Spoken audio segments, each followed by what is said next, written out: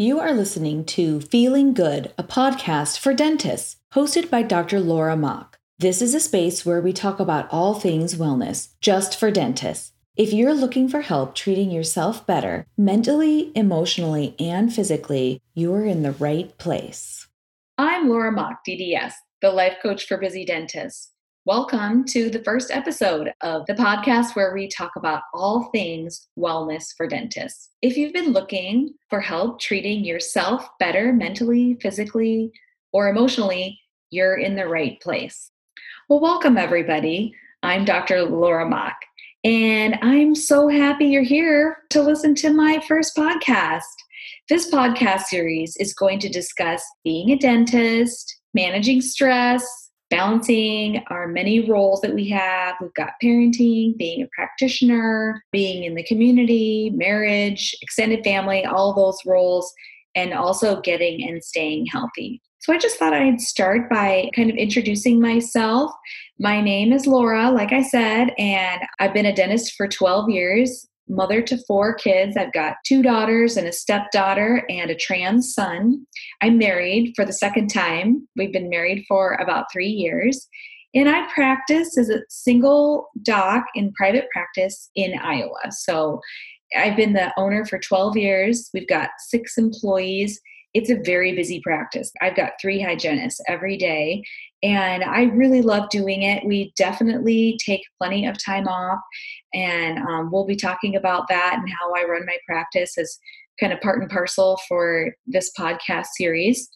And then the other thing about me is that I am a certified life and weight loss coach through the Life Coach School. So basically, I help dentists kind of deal with the feels, I call them, or all of the stressful things that come with being a dentist. So that can include practice ownership, that can include kind of the mental burden that we feel in trying to make everything perfect, parenting, leadership. I don't know about you guys, but being an employer is the hardest part about being a dentist for me.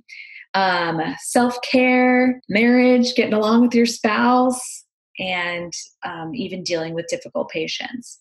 And then I also help people who are in the dental field to lose weight if they want to do that. So we'll also be talking about a healthy diet and just kind of easy ways to shed those unwanted pounds. And I have a program for that. So if you want to talk about it, just let me know. So anyway, we're going to get started today. Our first subject is called How to Sleep When Your Dental Practice Lives in Your Head. So picture this. You've got a busy day, right? Maybe you treated some root caries on number 15, probably on someone who can't lay all the way back. You had some team issues. Maybe you had a front desk person who was on vacation or something like that. Your lunch hour was pretty much non-existent. I spend a lot of my lunch hours just kind of shoveling my lunch down my gullet until I run back and see the next patient. Maybe payroll was due and you needed to report the hours or check the bank account and make sure there was enough money there to pay payroll. And then when you were done with all that, you hurried home, maybe picked up the kids in the minivan, cooked dinner, helped the kids with homework, finally tucked the kids into bed, and then you yourself collapsed into bed. I have done this so many times. You know, I don't tuck my kids in anymore because my youngest is a sophomore in high school. But back when I used to tuck Max in, my youngest, it was really common for me to, after I tucked him in, I just went straight to my pillow. I didn't even brush my teeth. That's how tired I was. So, when he was 5 years old, that meant I was already a dentist and I wasn't brushing my teeth. I was tired, you guys. It's a lot of things for one person to do. And especially, when you're at work, it's not like you're just sitting at a desk. You are taking care of people and leading your team all day long. So then when you go home and you put on the mom hat or the dad hat, it's tiring. So your head hits the pillow. Hopefully you brushed your teeth, unlike me. And then middle of the night, you got to wake up. Maybe it's because you had to pee. Maybe it's because there was a kid that you needed to take care of, but you lay back down and you're ready to fall back asleep, and then boom, it hits you. You forgot to check the shade on Mrs. Jones' front tooth crown. Or you're laying there and you remember the argument that you had with your employee over some little thing. Or this one happens to me a lot. Um, I'm just laying there, just randomly thinking things, and all of a sudden I remember a patient that I haven't seen in a while. And then I'm like, oh my gosh, did Mrs. Jones leave the practice? I should get up and check the schedule and see if she's on there. Maybe she left. And then I start going through my head, what could I have done wrong? What could I have done better? Did somebody say something rude? Was it me? Is she happy with the work I did? All those things. And once any of those things enter my mind, it's going to be at least an hour before I can calm myself down. And the thoughts are spinning and spinning and spinning. And one thought leads to another. And I'm just worried about my practice. Now, I have been inside many of your heads at this point, and I'm going to tell you a secret. Lots of you go through this thing that I'm just talking about. Many of you are worried. Most of you actually are worried, and you're all worried about your practices, and all of you think that everybody else's practice is better than yours. So I'm just wondering if you have thought about why this even happens. And I have theories. Now that I've been talking to many of you and listening for a while, and plus thinking about my own experience, I've got theories which I'm going to share with you right now. Number one, we have been trained to be perfect, and not just in one way. There's more than one way. First of all, when you're pre-dental, what do you get really good at? Well, you want to be a dentist, so you're massaging your grade, right? You're doing everything that you can to keep all of the A's, because you need every single A in order to get accepted. I got exceptionally good at this. I was so good at multiple choice tests by the time I got into dental school. And I entered dental school as a mom. I had 2 small children. My GPA for college was over 4.0. And it wasn't because I was especially smart. It was just because I got really good at making the A. That was my job at the time. I wanted to get into dental school. So my mission was to get every A. So then the next dangerous thing happens, which is that you start dental school. And the tests, I don't really think that the tests are that much harder, but there's so many more of them in dental school because all these classes that you're taking at the same time. And then you get your first wax practical grade back. And that's when you find out that multiple choice tests is just one part of how you learn how to be a dentist. Oh my gosh, I can't remember what my grade was on my first wax practical, but it definitely wasn't an A. And I like to tell people that going to dental school is kind of like going to boot camp. You start as a recruit, right? You're lucky, you're there, you know you're excited, you're ready to learn how to be a dentist. And you feel good about yourself at that point until dental school reality starts to hit. And then you find out that you're nothing, and they break you down until you know that you are a worthless piece of And then finally, once you're there, then they start rebuilding you into what they want, which is a perfectionist. And not only a perfectionist, but someone who keeps the weight of the world right here on your shoulders. Oh, you found a crown margin that's not perfect?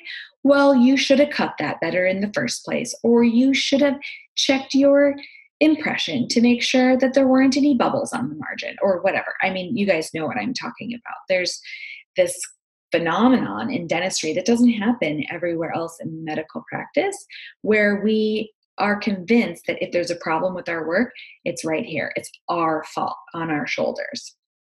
So that's the training to be perfect. And that's phenomenon number one I want to talk about for as far as why we wake up in the middle of the night worrying about our practice. Number two, once we graduate, there is tremendous pressure on our time. Back in dental school, we had all morning to do a class 2 composite, right? Well, you can't maintain a private practice and take all morning to do a DO on number 4. you find out that time is money and money is time. And you have to pay your employees and your bills, your light bill, your supply bill. You want to try to pay yourself. And so you find out that you have to accomplish a certain amount of dentistry every day in order to earn a living. And not only that, but once you get home, especially after you have kids, you've got babies to take care of. And they don't care if you were busy at work. They're your children. You got to take care of them. And then you got to be on the committee for the thing. And your spouse wants some of your time, and you want some time to take care of yourself. And there's all this pressure on your time. So that's number 2. And then number 3, and I don't know if all of you guys realize this, but this is really important. Private practice dentistry is messy. And what I mean when I say that is that there are thousands of details, even just look at one day sheet from your day. There's all these codes and these details. Every birth date needs to be correct. Every code needs to be correct. Every surface of every filling that you did is supposed to be correct. And not only that, but you got to make sure your equipment is running and your employees are doing what they're supposed to do. Are they spray wipe spraying? Are they lubricating the hand pieces? Are they doing all these tiny little things that need to be done in order to run a successful private practice? And I'm going to tell you right now, mistakes are going to happen. And when that happens, we as dentists take those mistakes very personally. And you want to know why? Because of thing number 1. Because we want it all to be perfect. And if it's not perfect, then it's our fault and it's on our shoulders. Now, here's a really interesting part about this. And this is the first thing that I'm going to teach you about your brain. Once we have a thought, we have an emotional reaction to that thought. And if it's a big reaction, then our brain interprets that as, oh, that's a really important thought because look at that feeling that I just had. So if you have a thought like, man, I really suck at this, or that was horrible, then what your brain's going to do is it's going to latch on to that thought and repeat it for you, kind of serve it up to you over and over and over again because it thinks it's really important. Just like if we were hunter-gatherers and we were in a cave and we thought, oh my gosh, maybe there's a lion outside. Well, that's important, right? Because we feel scared if there's a lion outside. So the brain's like, maybe there's a lion. Maybe there's a lion. And it's the same type of thing. Your brain's just trying to help you survive. But in doing so, nature hasn't designed your brain to help you manage stress. It wants you to be stressed. It wants you to be afraid of that lion so that you can stay alive. And in private practice dentistry, we have this magical kind of dangerous combination of the fact that we're blaming ourselves and we want it to be perfect, and our brain senses that it's important because of this emotional reaction we have. And so it feeds it to us over and over and over again. This was happening to me a lot a few years ago before I discovered life coaching. I was telling myself things like, you suck at this and you're the worst dentist. And in my head, I really knew that I wasn't the worst, but my brain got used to serving that thought up to me, and it was really affecting my sense of well-being. So going back to where I was, we are going to talk a lot about how we can get better at not having those harmful habits in our thoughts. And this is another really important thing that I want you to understand. Our brain gives us a thought, and then the thought generates a feeling. So for example, if I think to myself, oh, I'm walking down the street and I see somebody handsome and he's kind of looking at me and I'm like, oh, there's a potential mate, except for that's not really what I would say, right? But, oh, he's cute or whatever. Then there's like this bubble up of kind of this exciting emotion that we feel. So first comes the thought, and then comes the feeling. And this is something that is universally true. Every time we have a thought, any thought, we get an emotion. And every time we have an emotion, it's from a thought. So if we're having an emotion that we don't want to have, we got to figure out what the thought is that's generating that feeling. All right, back to work here. So we've talked about why it is that we end up spinning around and worrying about our practice in the middle of the night, right? And it's these thought habits that we have. And there's some keys that I have put together to help you worry about it less. Some of it has to do with what I was just teaching you about with our brains. But number one is that we want to accept the entropy. You guys remember learning about entropy in physics? It's disorder. And there's a law in the universe that the universe is always going to become more disorderly over time. And not that your practice is always going to become more disorderly, but that there's disorder in your practice, and some of it's just going to be there. It's going to be easier on you if you can just accept that sometimes an assistant's going to forget to add a surface to the filling that you did, or they're going to forget to clock out, and then we're going to have to go back in and adjust their time schedule, or you're going to say the wrong thing to the wrong person at the wrong time. Someone's going to get offended and leave the practice.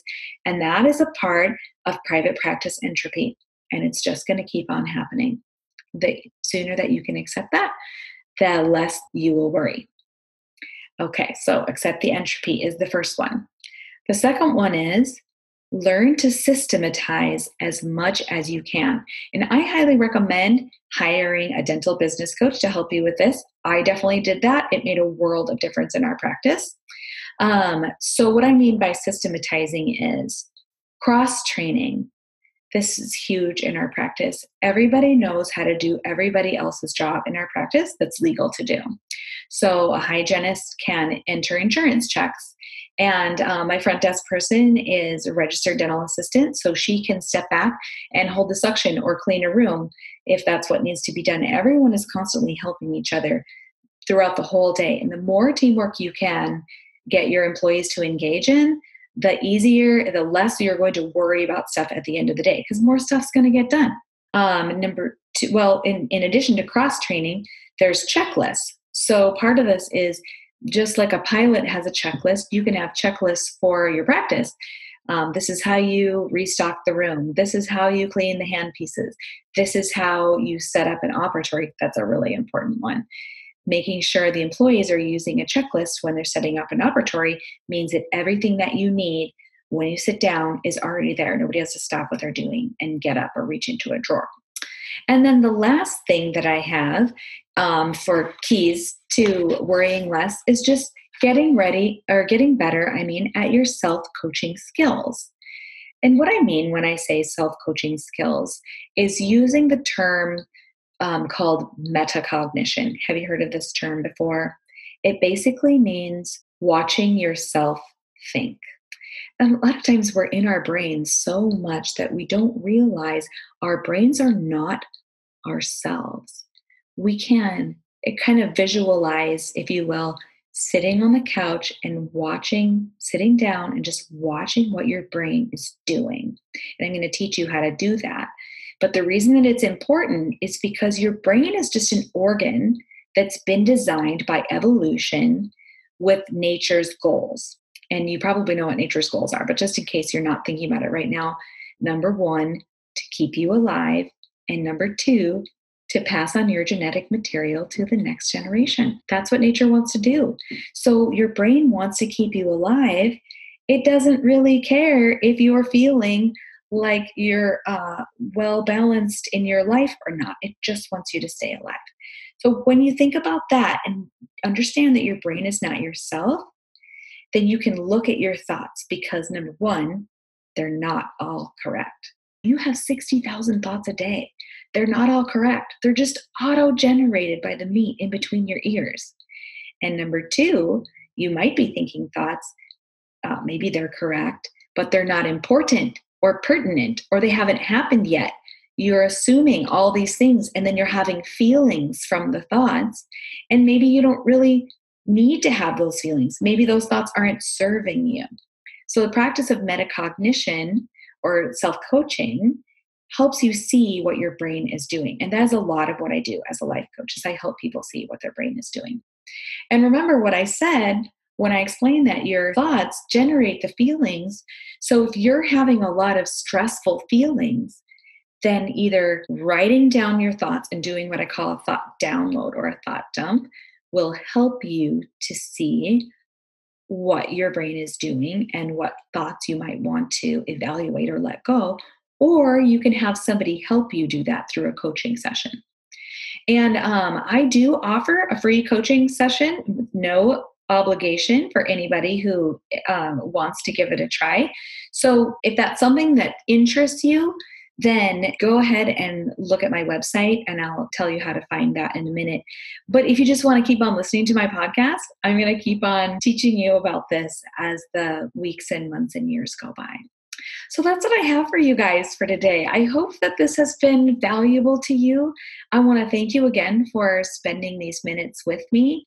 And I hope that you are able to get some value out of this and listen in again next time. Thank you for listening to Feeling Good, a podcast for dentists. To learn more, please visit thelifecoachforbusydentists.com and take advantage of my current offer for a free, no-obligation consultation to find out if having a life coach is right for you. I promise you won't regret it.